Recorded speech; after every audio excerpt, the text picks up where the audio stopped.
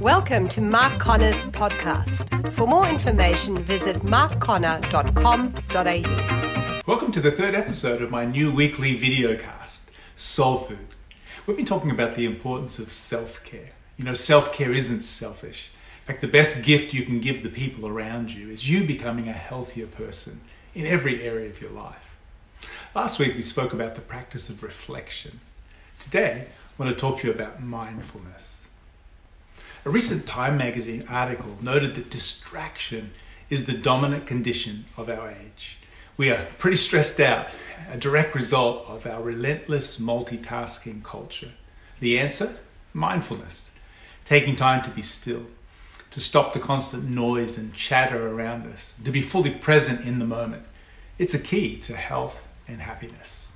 The dictionary defines mindfulness as the quality or state of being conscious or aware of something. It means maintaining a moment-by-moment awareness of our thoughts, our feelings, our bodily sensations, and the surrounding environment.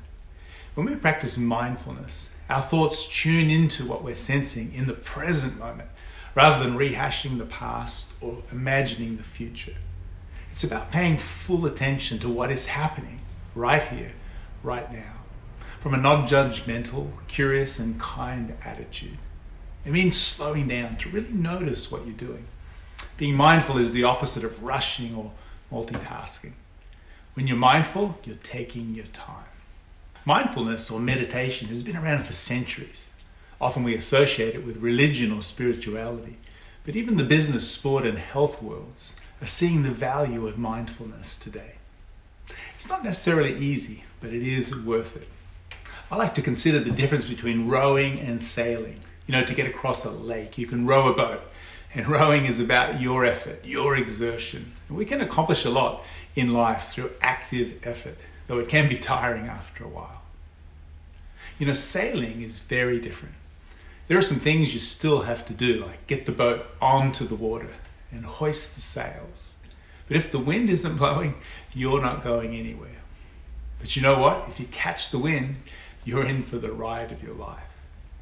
Sailing is all about watching, listening, and discerning what is happening in the environment or the atmosphere, then responding accordingly. To me, mindfulness is about learning to sail through my day, more than the automatic default of rowing. It's about slowing down and observing what is happening around me. Mindfulness helps me cultivate a greater degree of awareness and attentiveness, two essential qualities for a meaningful life. As I said, this is not easy, especially for activistic, task-oriented people like me, but it really is worth it. Why not set aside some time today to be mindful? Stop what you're doing, find somewhere quiet and free from distraction or interruption. Go off the grid just for a while. Then simply be in the moment. Focus on your breathing. When your mind wanders, which it will, simply bring it back to the present moment. You might want to listen to some instrumental music or write in a journal or focus on a positive or uplifting phrase or maybe even a sacred text. Start with just a few minutes each day and then go a little longer.